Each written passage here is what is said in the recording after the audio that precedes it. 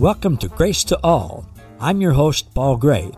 You've probably used the word grace, sang Amazing Grace, or said grace at a meal.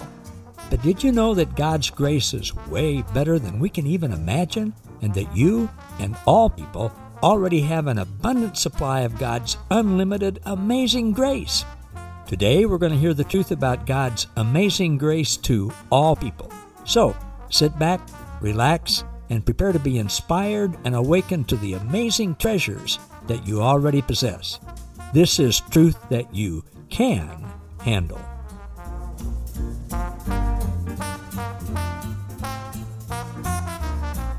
Hello, everyone. Welcome to another edition of Grace to All with Paul Gray.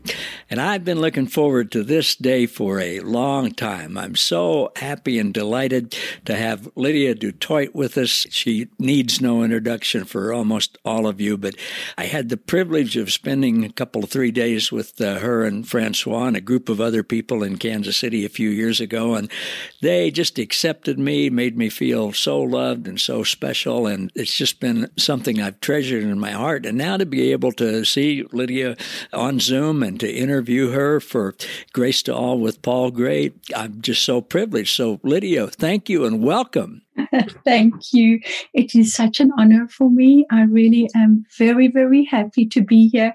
And I'm happy that our conversation is just a continuation of the sweet Holy Spirit conversation with all of us. Oh, it is indeed. And we're so grateful for technology that I can be in the middle of the United States in Kansas, and you can be in South Africa and in a remote place, and we can connect. And it's like we're in the same room almost.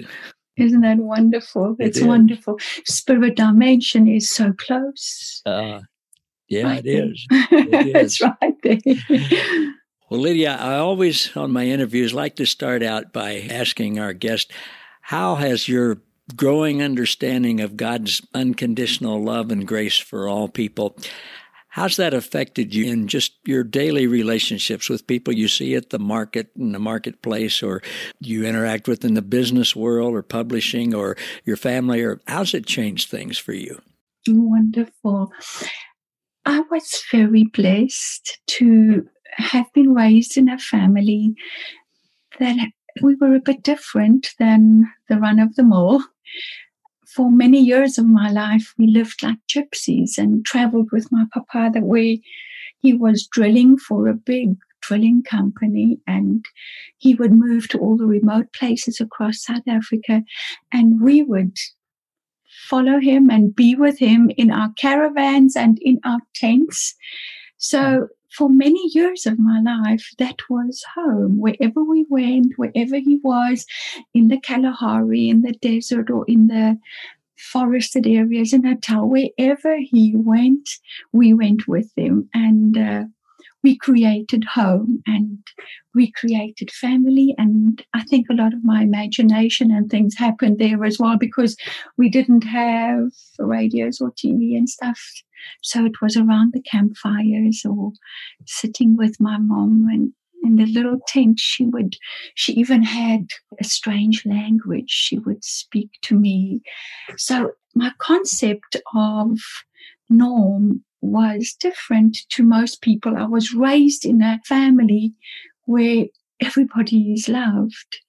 It wouldn't be strange for me to wake up in the morning and a whole family of destitute people that my mom and dad found across the road, they'd just moved in with us, and that was normal. It was normal to not think of yourself as poor or rich, clever or silly or stupid or unintelligent. Everything is valuable and every person is valuable. So I came from that background where I was fortunate to encounter people absolutely on par. There's nothing. And then I had the most wonderful encounter where, when I was introduced to Jesus, I suddenly realized, oh, so this is Jesus. I've known him, but I didn't know it was him. And now it was just this most amazing, it's like, wow, face to face again, like I'm face to face with you.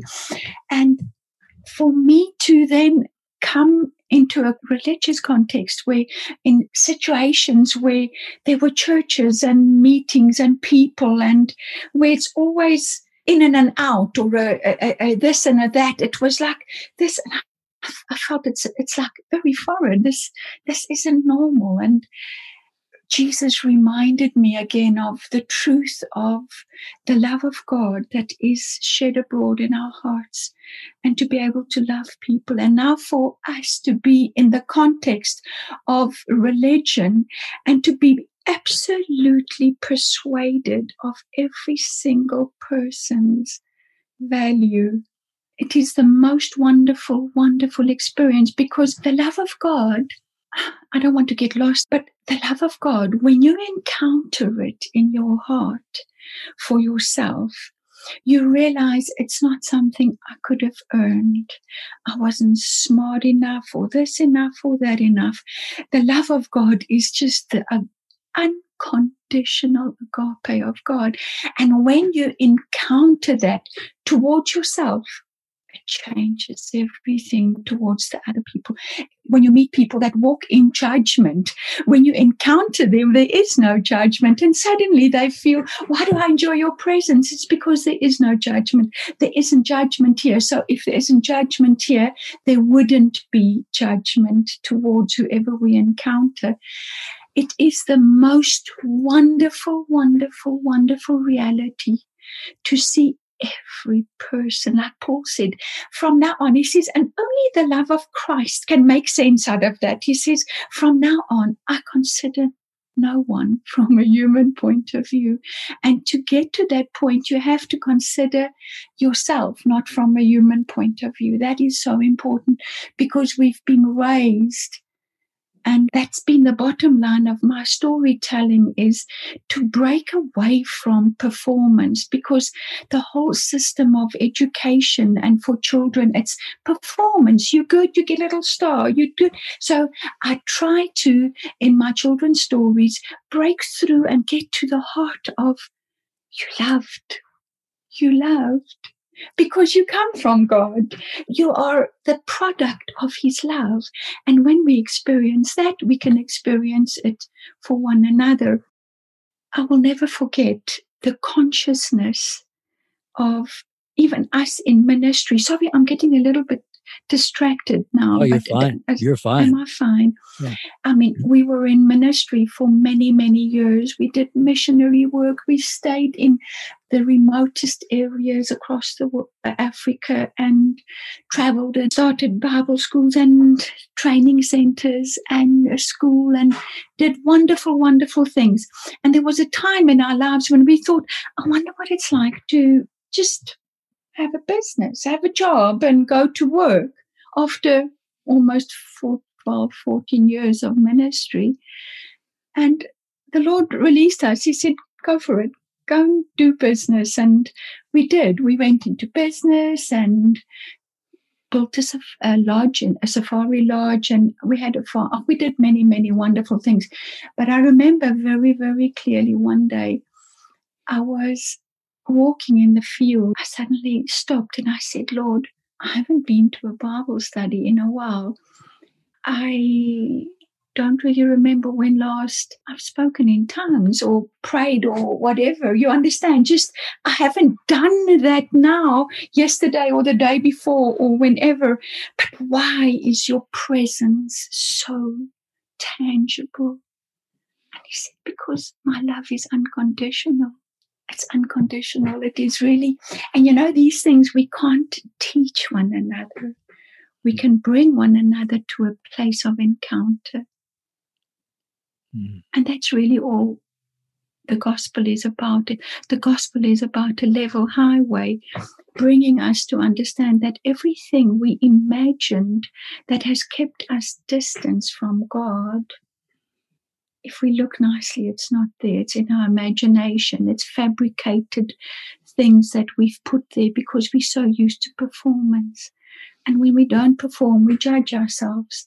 And to find ourselves in a space where God says, I love you. Hmm. I love you. And that's the place where change happens. That is the place where we can suddenly find, I can look at somebody else and I can say, I can love you purely. I can love you honestly. I can love you completely. And then maybe I don't know you, maybe, well, no, that's not the point. I'm tapping into a source that is untapped. It is pure, it is good, it is God. And I think I've gotten lost. No, you're right where you should be. Gosh, what an amazing story that you have growing up, accepting people, not judging, and then seeing the contrast with religion, and then having Christ in you show you. And so many of us, as I'm sure you're aware, have grown up differently. We grew up in religion, and maybe that's made our heads a little thicker or a little harder to see the light. But God is in the process just of continually reaching us all, showing us his love, communicating to us, speaking to us, using whatever tool, whatever experience, whatever, whether it's art or music or words, whatever, showing us his love and showing us how he loves and includes and accepts everyone. And gosh, it just... sometimes I don't have the words to express it. I just knew when I was a child, I always knew there was a God. That's why we weren't raised in a religious fashion at all. But I was raised knowing that there's a God and he loves me. And when I met Francois and I found out that this invisible God has a face, it made sense. It was like, yippee, yippee, yippee, because I became tangible. And it's the same. It is this beautiful, beautiful God that is everything that lives, everything that exists, finds its substance in this God. So there's nowhere we can go, even in our imagination or in our own judgment. We could try and hide and sneak away. And when we found our seat there, we would look around and he's right there. He's right there. In our tough times, somebody said to me a few days ago, I've had the worst childhood, and was God there all along? And that realization that in that agony, in the pain, in the incredible things people go through, there's a togetherness, and not only a togetherness as an onlooker, a togetherness of feeling the pain, feeling it with me, and feeling the joy when I'm delivered, and when I'm delivered and coming through things. It's the same God. It says, I've never, ever not been there. Yeah. He's never not been there. I wanted to tell you something else that really helped me to understand the love of God in a very real way, is to try and imagine his at-homeness in us. That is a very important thing for us to know, that it's not tolerating. You know, sometimes you're quickly having something with somebody, or somebody you meet, you've actually in a hurry, you want to be somewhere. It's like, okay, let's get it over and done with and we move on. No. God is not in tolerating mode. In us, in the incarnate Christ here, there's an at-homeness for God. God is completely at home here. He's found a space in us that fits him like a glove. And in that space, there is no competition. This is why this little King Solitaire was actually birth. Sorry, am I jumping it now? No. You're right on time. Obviously, you've written other wonderful children's books, and tell us what prompted this book and the process that you went through and what you hope it accomplishes with people. Stories just come to me. Like I said, we were raised where we made plays. I mean, we're living in our tents and we did plays. We invented stories. And so I've been very blessed with the most amazing imagination. And we were having dinner with some friends our son lives in Zurich, and we visited, and we were having dinner with some friends, and they had somebody over that also came to visit, and it's so odd. But this person was complaining about everything.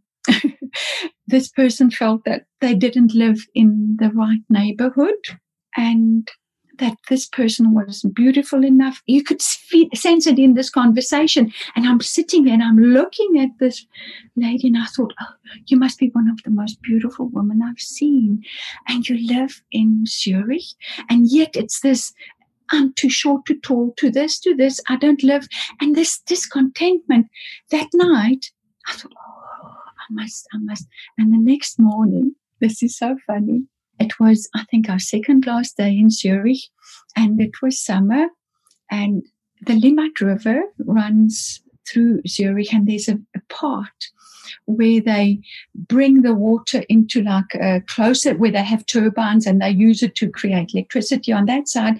But on the other side, it's like this, they force the river into this narrow canal-like thing.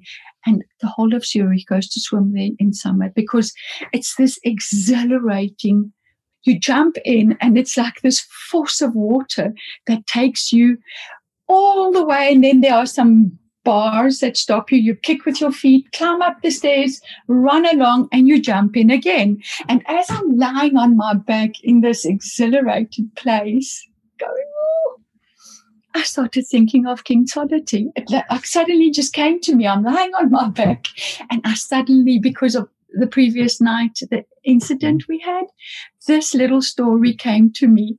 And eventually my son was calling me. He said, Mama, we have to go. I said, no, wait. And I have to jump in again. It's almost through. Wait. And I jumped in again. I think I jumped in about 5 times. I had it. And it was like, oh, this is going to be a delightful read. And that night we were just having a little get together in a special place where you can see the whole of Zurich.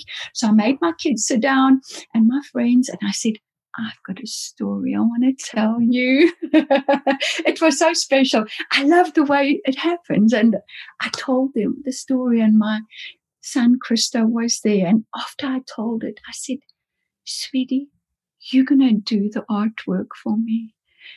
He said, I'm an artist, Mama, but I've never done illustrations. I said, I know, but I feel in my heart, this is your book. You're going to do the artwork and the illustrations. And that is really how it happened. Wow. And the book is wonderful. The illustrations are wonderful. And gosh, that dream, that vision, that blessing that God gave you is now blessing children and parents and grandparents all over the world. It's wonderful. Yeah. I really feel that most of my stories, I never know what age group really, because I know that they are such a blessing even to read to your children, that many parents have told me. I remember we went to the bank here in town, and one of the ladies there that we know, I had given her Stella's Secret about a month ago. And she said, I must quickly tell you something. Yes, Stella's Secret. I'm promoting it because it's a beautiful book, a beautiful story. She said to me, my son came to me and he said to me, Mama, because she'd given him the book and he was reading it. He's 9 years old, or I can't remember. And he said, can I change the name of the book? It's no longer Stella's Secret. It's Henlo's Secret. His name is Henlo.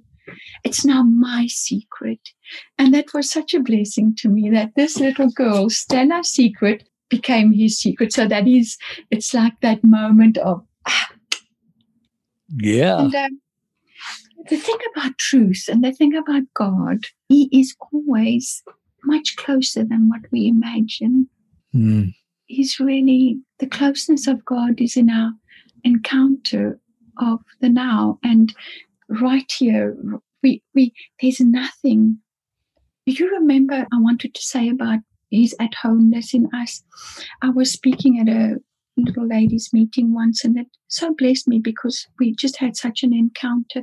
But it was a group of ladies and women, and I said to them, when you're at home, what makes your home home? It's not because you have very smart tiles or this, or you've got a set of stairs, or you've got a nice marley tile roof. Home is home because of the fact that you are at home. And our at-homeness makes home home. It can be anywhere. Like I said to you, in our tents, in our caravans, in beautiful homes. We lost our house. It burnt down in a fire. Home is that place where you can just feel, you know what? I can kick my shoes off. I can run around in my gown. If I need it, I can have curlers in my hair. It's not prescribed. Home is not prescribed. Home is made to be lived in. And God's at-homeness in us is what He wants us to enjoy. He wants us to enjoy how at home He is in us. Comfortable. Again. Comfortable. That's it. No fear, no trepidation, no. Safe. It's safe. Exactly. Take a deep sigh, kick your shoes off, put the keys down, just go and plonk yourself and say, Father, you are that here now. He's like that total at homeness. It's wonderful. Oh, it is.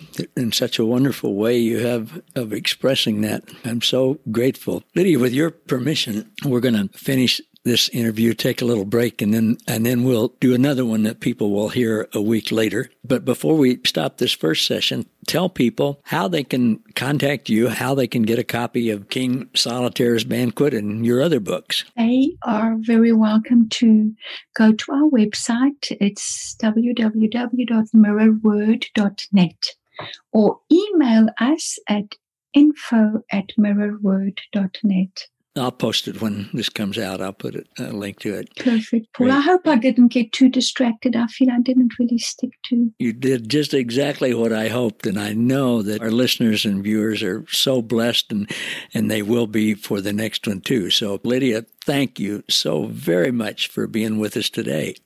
Thank you for having me. Really appreciate it. Thank you. And thanks, everybody, for joining us, being with us today for another edition of Grace to All with Paul Gray. Thank you for listening to Grace to All. For more about us, how we can serve you, and our special guest, please visit www.gracewithpaulgray.com. Don't forget to subscribe to the podcast so that you never miss an episode, and to join our Facebook group, Grace to All, where you'll be inspired and awakened to more truth that you can handle.